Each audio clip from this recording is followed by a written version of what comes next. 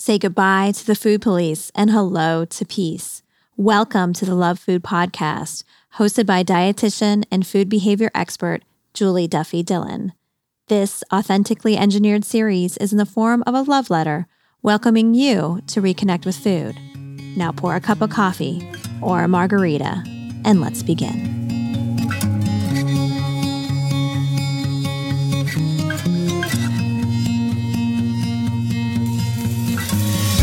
Hi, and welcome to episode 212 of the Love Food Podcast. I'm Julie Duffy Dillon, registered dietitian and partner on your food peace journey. I am so glad you're here. Thank you for connecting today. Most of the people I talk to have a complicated relationship with food because they've been told to diet at some point in their life, oftentimes when they're very young. And yet, every so often, I talk to somebody who says, no, I was never made to diet. I never had to restrict my intake in order to be smaller. Why do I have a complicated relationship with food? Why do I find myself binging or sneaking food or feeling lots of shame? Well, oftentimes when we dig through that, people have lived experiences that may not be called dieting or may not have been about being smaller, but there still were issues with secure access to food. And I have a letter from someone today that experienced just that. Lots of food insecurity for many different reasons. And this person also is visually impaired and experienced a different kind of way relating to food that may surprise you. I've heard lots of clinicians who specialize in eating disorders say that they've never met someone with an eating disorder who is blind. And well, I have a letter from someone who is visually impaired and is experiencing such a similar way of relating to food that I hope if you are one of those people that has said that, you will pause next time. Besides this amazing letter that we get to sift through, we also get to hear from Veronica Garnett. She's a dietitian from New Jersey that I got to meet very briefly at a dietitian conference this past fall. And I actually caught up with her on Twitter and said, can you please come on my podcast? I would love to hear your point of view. And when we found this letter, we knew it was the right one for us to sift through together. So I'm excited to introduce you to Veronica and help you connect with all of her resources. But before we get to this episode's letter and hearing from Veronica, a word from our sponsors. This episode of the Love Food Podcast is brought to you by my PCOS and Food Peace course. If you experience PCOS, I know you've been told you have to diet in order to manage this condition. And I want you to know that you don't have to. There are so many different ways to live and promote health and feel more at home in your own skin while experiencing PCOS.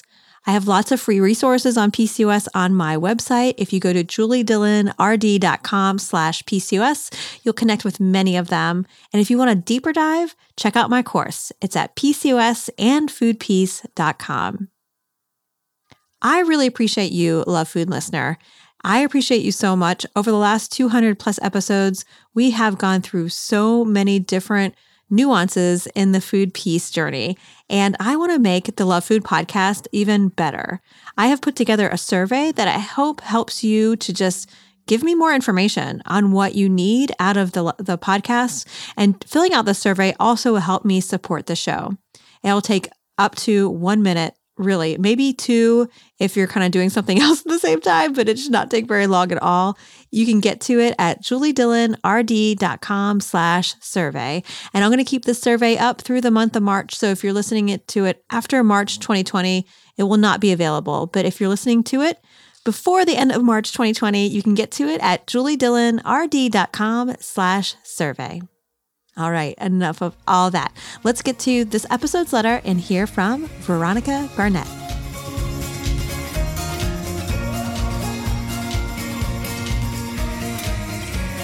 Dear Food, I've struggled with you pretty much all of my life. I never dieted, but I have always been a rebel.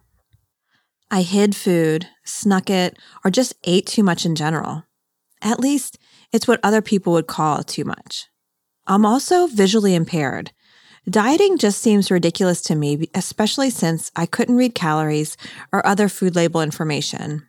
Of course, I could have had someone read it to me, but I could never see myself giving up sweets or even cutting back. I don't like fast food. One of the stereotypes of fat people or people in larger bodies is that they eat too much fast food. This wasn't true for me. My mom loved cooking when she had time, but she rarely did. She worked a lot. When she would cook, most of the food would go to waste because my brother, sister, and stepdad always wanted fast food. If my mom is at work and there wasn't any money to be used on fast food, my stepdad would cook something, but no sides. It never felt enough. Now I can eat chicken without the side, and it's no big deal. But back then, I always wanted my mom's good side dishes. We were also pretty poor. Food insecurity was hard. There were also times where my stepsister and my stepdad and sometimes my brother would leave and not tell me. Most of the time it would be to go pick up my mom from work, but sometimes it would be to go to other places. If my mom wasn't with them and they would stop and get food during those times, they would either forget about me or get me something I didn't wind up liking. I'm kind of a picky eater. My mom would remember to always make sure it was something I liked if they would stop and get fast food.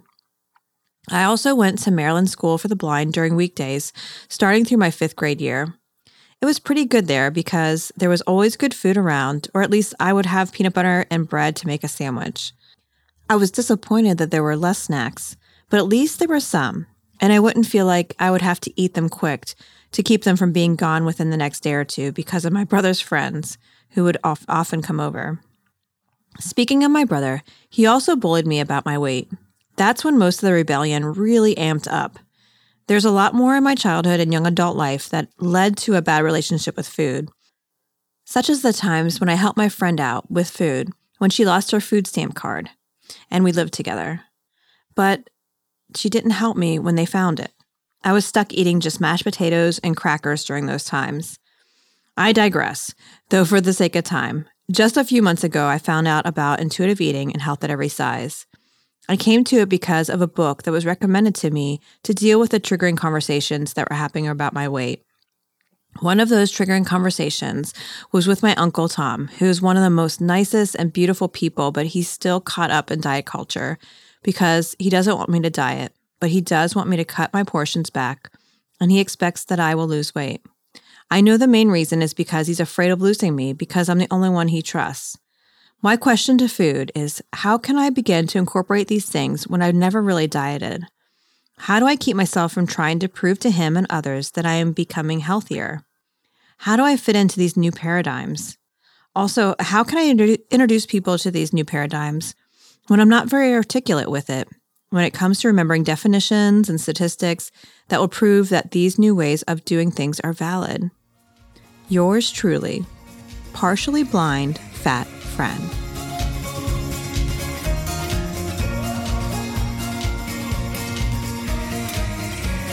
Hey there, letter writer. Thank you so much for your note. I really appreciate the fact that you trusted us with your complicated relationship with food. And I am excited to introduce you to Veronica Garnett. She's a dietitian that I've gotten to know slowly over the last year. I got to meet her very briefly at a dietitian conference last fall. And I heard that she's been doing some amazing speaking engagements on the intersection of different identities and helping a person's relationship with food. So when I caught up with her on Twitter, I connected with her and I said, hey, would you come on my podcast? And when I read your letter writer, we knew that this is the perfect letter to explore together. So I'm excited to introduce you to Veronica. But before we do that, a word from our sponsor. Do you own a social justice informed business? Are you a fat positive business owner? If so, I would like to give you the opportunity to sponsor a Love Food podcast episode. I have been looking into getting podcast advertisers for a while, and unfortunately, most of the people who are pitching the podcasts have some kind of connection with diet culture or just something that goes against what we are talking about and trying to cultivate. So if you are interested in sponsoring the podcast, go on over to my website, juliedillonrd.com/love Love Food sponsor, and you'll get all the details. All right, enough of all that. Let's get to my interview with Veronica Garnett.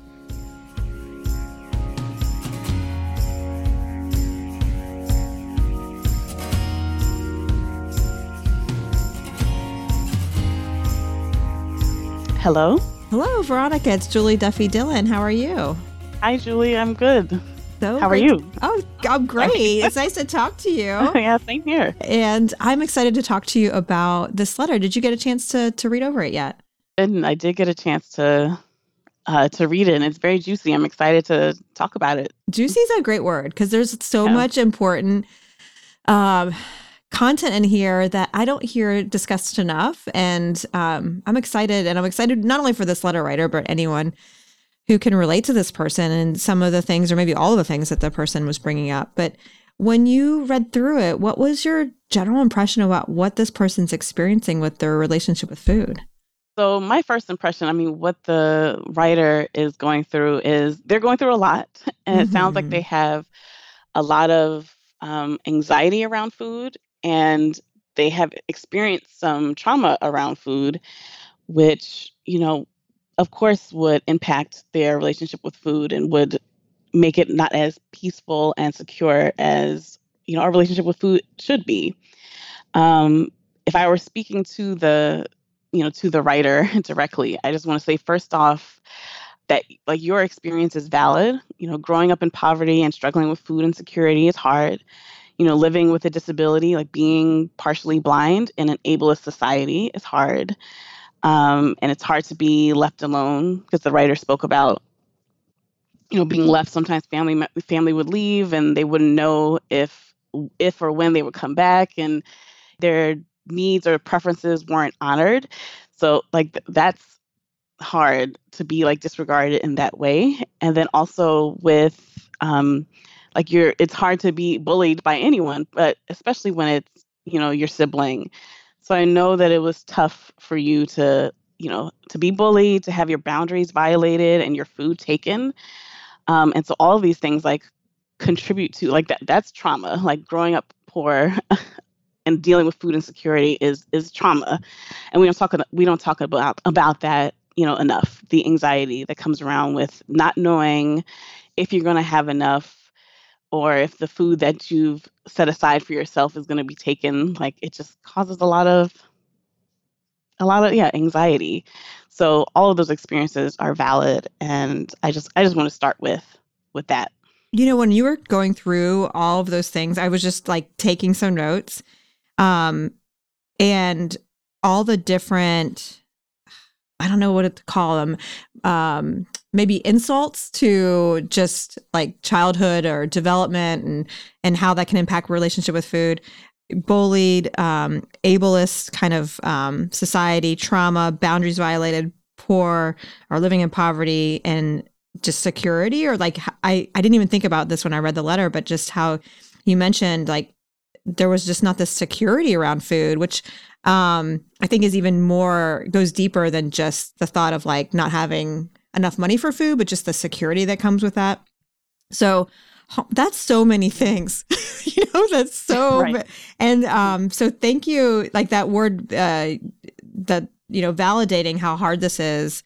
I appreciate hearing that, because, oh my goodness, and I don't know if the letter writer appreciates how that's a lot to have to experience, especially as a child, Right.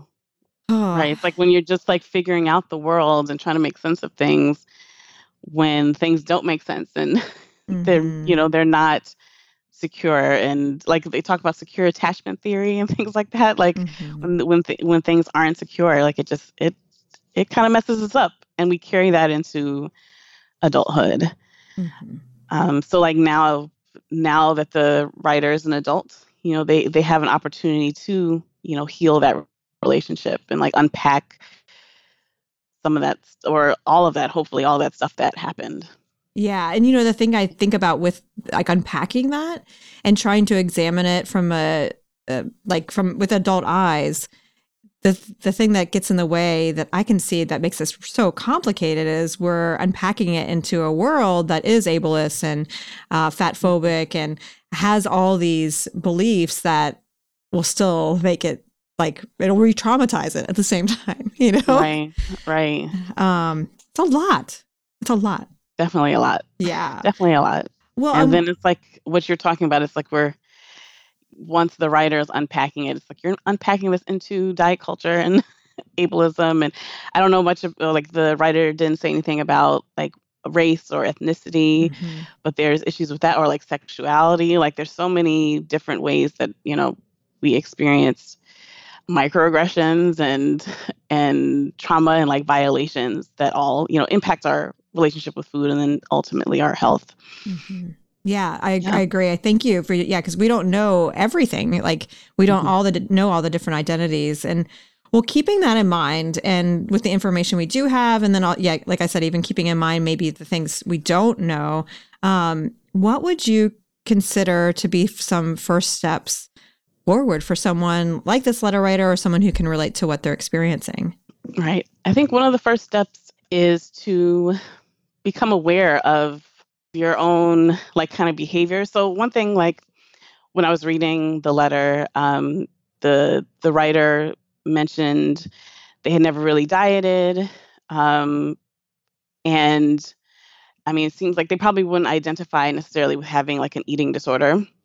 And so one of the things I'm kind of hesitant.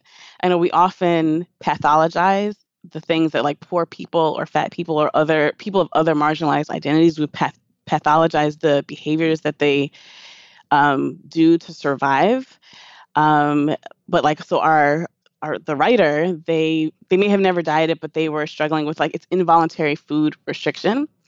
And so like those behaviors of like hiding the food and sneaking food or like rebelling, I'm guessing by like overeating in quotation marks, overeating or maybe perhaps binging, like that could be seen as, disordered. I think the writer just needs to become aware of those behaviors and like how they, they need to be shifted or if you want to have this peaceful relationship. So I'm hesitant to say, okay, this is an eating disorder, and to pathologize things, but we have to, so I just won't, but I would ask the writer is this how you want your relationship with food to be you do want it to be like this forever? And if not, would you like to have a more peaceful relationship with food, one that's secure, one that's peaceful? Let me ask you a question too, if that's okay, because I'm curious about something. Okay. So something that I'm thinking about pathologizing, I totally agree with you, what you're saying about like pathologizing and how we, our society, especially like mental health professionals and medical professionals, we like to like diagnose people and call it like something wrong. And I totally, as I've been sitting with other people, as I describe the relationship with food, I've wanted to also just acknowledge like, oh my gosh, you were surviving, like you were given some really crappy circumstances and like especially as a child, or even if you're not a child, like we're supposed to like eat every day. and so if we're not getting enough food, like it's like when you finally get to the surface of of water and you've been like underwater for too long, you're going to be gasping for air and you're going to be eating more than you typically would. But the one thing I think about, and this is what I was wondering what you thought, is it's kind of the perk or the plus of diagnostic kind of information or pathologizing is I notice for some people it helps them to be like, oh wow, like yeah, this is serious, like to take it seriously. And I and not to pathologize, but necessarily just to like tell this letter writer, yeah, this is a lot. Like when we were like going through all these different things, and we can just from like one letter, we can tell that this person was doing the best they could. And that was hard. And the circumstances that you had to survive in looks like people who we would pathologize, and how that, like, if this is really hard, that's because you haven't been given enough tools, and you weren't provided the security that every human should be given with, like, especially with something like food and security, like you were saying. What do you think about that? Yeah, absolutely. Okay, you like hit the nail on the head. Oh, good. Okay. Because I do like struggle. Yeah, like because I struggle with the pathologizing things, but pathologizing some hmm behaviors. But if this is like diagnosing a thing or calling a thing, and hmm if that helps so that someone can get the treatment that they need or can take it as seriously as they need to, then I guess I feel better Yeah, me about too. Yeah, that's what I was yeah, thinking. about pathologizing it. And it's so true too with, the writer was doing what they had to do to survive and to cope with, these body violations, like having their autonomy violated, their personal agency. Like these are like small acts of, or large, I guess, acts of violence. Yeah, they were doing what they had to do to survive. I love the words you choose to describe things. Like I just wrote down body violation, acts of violence. Like I think that's part of what I think pathologizing often does is it helps to just again like announce that, hey, this is serious, like we want to support you. And so using those words I think does the same thing too. Like it's like, yeah, this is not okay that this happened to you, and Right. or that you're trying to recover and trying to maybe quote do it on your own. And why that may be so hard is that this is such a complicated big thing that these big systems have been working against you. Right. And then that makes me think of like we have these big systems, but then there's also like these interpersonal relationships. Like the writer mentioned their uncle who, wants them to diet. Well, they say that they don't want them to diet, but then they do Yeah. by cutting back and restricting and losing, intentionally losing weight. So those like the behaviors that the uncle suggested are like that's dieting. And I'm thinking like with the writer, because their boundaries were like violated over and over again, they may not see that this is another boundary violation, like with the uncle like having this say or like putting this responsibility on the writer. And so I think like that might be a good, I don't know if this is a good first step, but this is one of the first few steps is to be able to set boundaries with the uncle. Like the writer is not responsible for the uncle's like fears and anxieties. The writer was saying that the uncle is fearful. Uh, the writer is the only person that they trust, but like that's not the writer's responsibility to carry those like fears and anxieties and to kind of worry about the uncle's lack of trusting relationships. And then also there's so like it's making these dietary or lifestyle changes. Like if you're coming from a fear-based perspective, that's probably not a good not a good thing to do. And like one of the things like people always say like to people in fat bodies. So I identify as a fat woman. So when I say fat, it's not a pejorative. But people are like, well, I just want family members, well-intentioned people might be like, I just want you to live longer and I want you to be around and like all of that. And one of the things that like this letter like made me think about is like Kobe Bryant.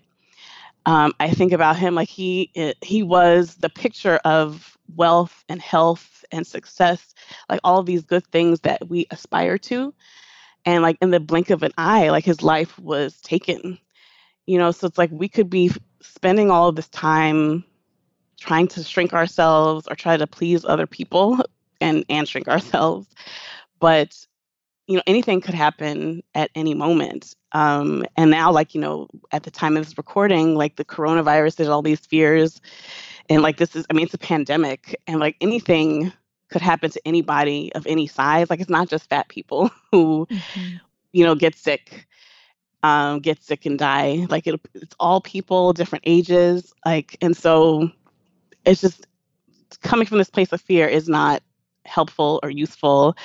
I think we could be spending our time a lot better. Like if you want to connect with family and have this loving relationship, there's other ways to connect. And I mean, setting boundaries is a good start. And then like focus on love and like all that stuff instead of fear. That's one thing. And I know I haven't talked about the actual food, like what to do with food yet, but like I think all of these things impact, our food and movement and things like that. So I feel like it's just important to talk about. It is really important for sure. And I think so many people, especially like, we're both dietitians and people assume as dietitians, all we do is talk about like meal planning and eat this, not that, which, we don't talk about that anyway. But there's so much nuance before we even talk about like, hey, how do we add more of this or whatever? And so you're like, the way you're describing, I'm like, yeah, that's like how this works. But there's so much I want to dive into what you just said. And I'm also want to hear what you said about like, what do you think about the food part? Or, what other kind of steps are you think you would be important for this person? So some of the first steps, I feel like I need a lot more information about their current food situation. So I just want to know, like, are you still faced with food insecurity? Like, what are your food resources now? And let's say if you aren't getting enough food, like if you don't have enough food in your pantry, in your refrigerator, like right now, what can we do to make sure that you get enough food?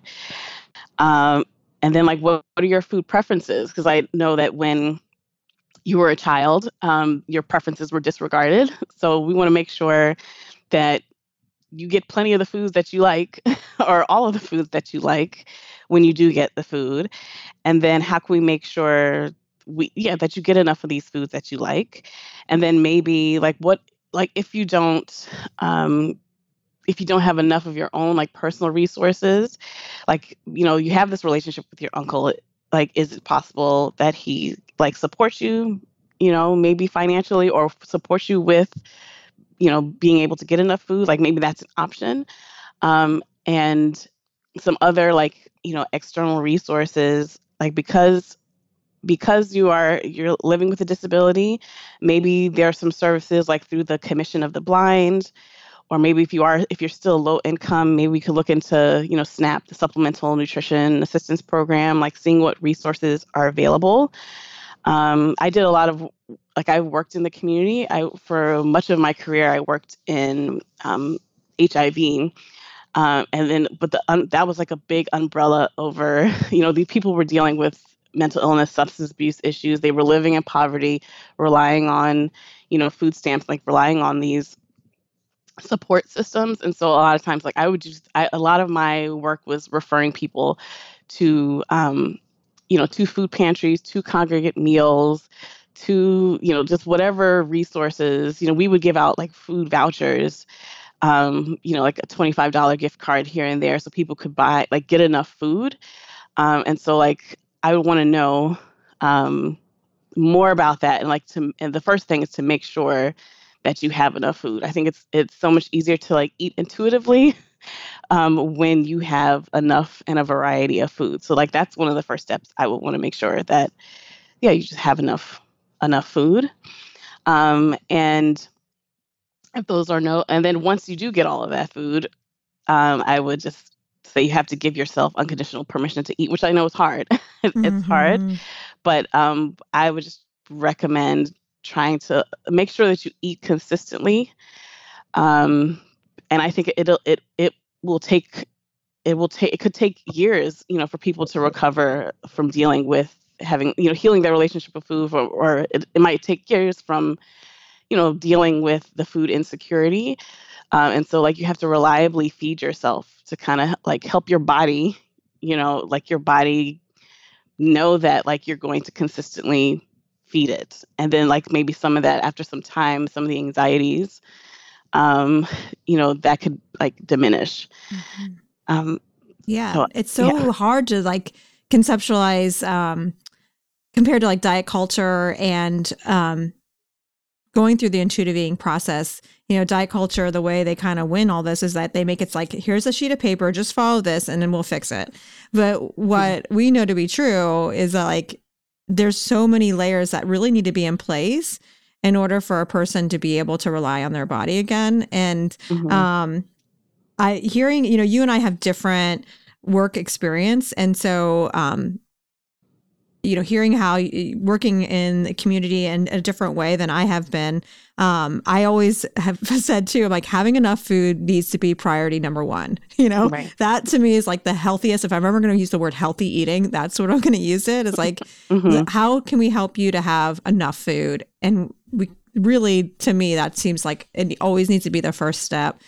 And so I appreciate hearing that too. And something that I know I've struggled with is having more information or resources for people who are living in poverty, who also are wanting to move away from diet culture. And I know the intuitive eating authors are releasing like the 4th edition, I think, this summer.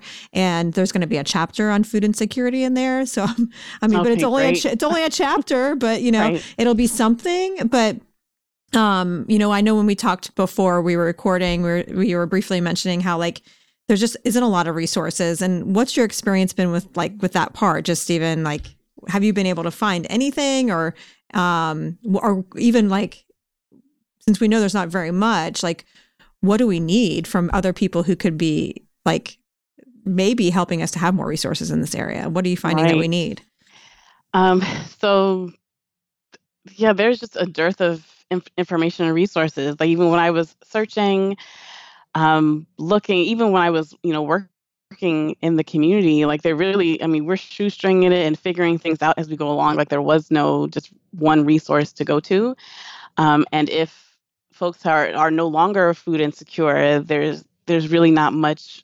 I couldn't find anything really that focused on like healing the relationship with food after, you know, experiencing food insecurity. But because it is a trauma, it's a form of trauma. I was looking like maybe there's some books about healing trauma that might be helpful. So I've only read snippets of these 2 books, but The Body Keeps the Score, Brain, Mind, and Body and the Healing of Trauma by Bessel van der Kolk, I think. I think that's, yeah, I haven't read it. But that was highly recommended and highly rated. It was highly rated on Amazon. And then the other book is called A Hunger So Wide and So Deep, A Multiracial View of Women's Eating Problems by Becky Thompson. I've also read snippets. I ordered that book and it's in the way, like it's in transport right now to me. Awesome. But I only read snippets too. But there is a chapter that focuses on like the lessons that we learn in childhood, and there is a focus on class. I mean, of course, like class and race and, you know, other identities. So those are the only resources that I could think of. But I think there's definitely there's a need there, and maybe, you know, I could be one of the dietitians to create those resources. I'll have to. I would love that. I would love that. And so one thing that I'm thinking about with these 2 resources is we have something on the show called the Food Peace Syllabus, which if you're new to the Love Food podcast, it's a collection of resources like books and movies, blog posts, anything under the sun that helps your food peace journey. And you can get the most recent Food Peace Syllabus at juliedillonrd.com. So let's add these to it. And also just kind of maybe noting that because I've only read snippets of The Body Keeps the Snore? It keeps a score. And I haven't read the other one, Hunger So Wide and Deep. That sounds like what you're telling me. I'm like, I think I need to order that as well. So we'll maybe even just note that it hasn't been totally reviewed by the 2 of us, but it could be a resource. And maybe this is something that can help someone come up with a resource. And I would love it to be you. and if not, you know, somebody, but you know, your information and your expertise, your compassion has been so helpful. I really, really appreciate it. And if someone wants to find out more about your work, where can people find you? So you can find me on social media and my website. It's just veronicagarnett.com, but I'm Veronica Garnett everywhere. And I'm also working on 2 other like nutrition related projects. So one of them is Diaspora Radical Kitchen. So I am a classically trained culinarian. I just finished culinary school last year. So what I dreamt of when I was a child. I dreamt of like going to culinary school, becoming a chef, and like having my own cooking show. So now, like, this was before the age of, you know, YouTube and like being able to do this stuff yourself. So anyway, this is a forthcoming cooking show that I'm like in the works on, and I'm gonna have guests on there, and we're gonna be talking about, you know, diet culture and racism and fat phobia and like these systems of oppression, like talking about dismantling them while focusing on my culinary point of view is the African diaspora. So like focusing on foods from the African diaspora. So that you can find that, well, whenever it is, when the show is like launched and released, it's Diaspora Radical Kitchen like everywhere on Instagram and Facebook, Oh, I can't wait Twitter. for this. This sounds amazing. Yeah, I'm really excited about it. And it brings together like these two worlds, like my dietitian self and the social justice warrior and my culinary background. So that's really cool. And there's also Reclaiming Our Plate, which is a collective that I formed with other Haze-aligned Black dietitians. I think we created this because we felt like there was a need, particularly with our community. A lot of the anti-diet culture messaging or whatever's happening now, I feel like it kind of misses the mark with people of color, with Black people in particular. And I think a lot of people in our community don't know about like health at every size, intuitive eating, and don't really realize the relationship between like diet culture and racism, how they operate like hand in hand. So we created this collective, and then we're going to be creating resources and content and everything to like really address the needs of our community. And so we just launched this week, actually, like 3 days ago. Fabulous. Is there a website for it, or is it a? At the time of this recording, like we're working on the website. Mm-hmm. There will be a website, but right now we're on Instagram, Twitter, Facebook. We have a closed Facebook group, and that's all like reclaiming our plate. Across the board. Well, on Twitter is Reclaim Our Plate, because the number, the limitations on how many characters you could have. But if you type in Reclaiming Our Plate, like in Twitter, will come up, and we're going to be starting with a book club and kind of going from there. So you can find me all over the interwebs. I love it. So I'm going to put all those resources in the show notes so then people can easily just connect with those resources. I cannot wait to hear what comes from these kind of collaborations. Holy shit, that's going to be awesome. So I cannot wait. So again, thank you so much for your time and expertise. And I really, really appreciate it. Yeah, thank you so much for having me.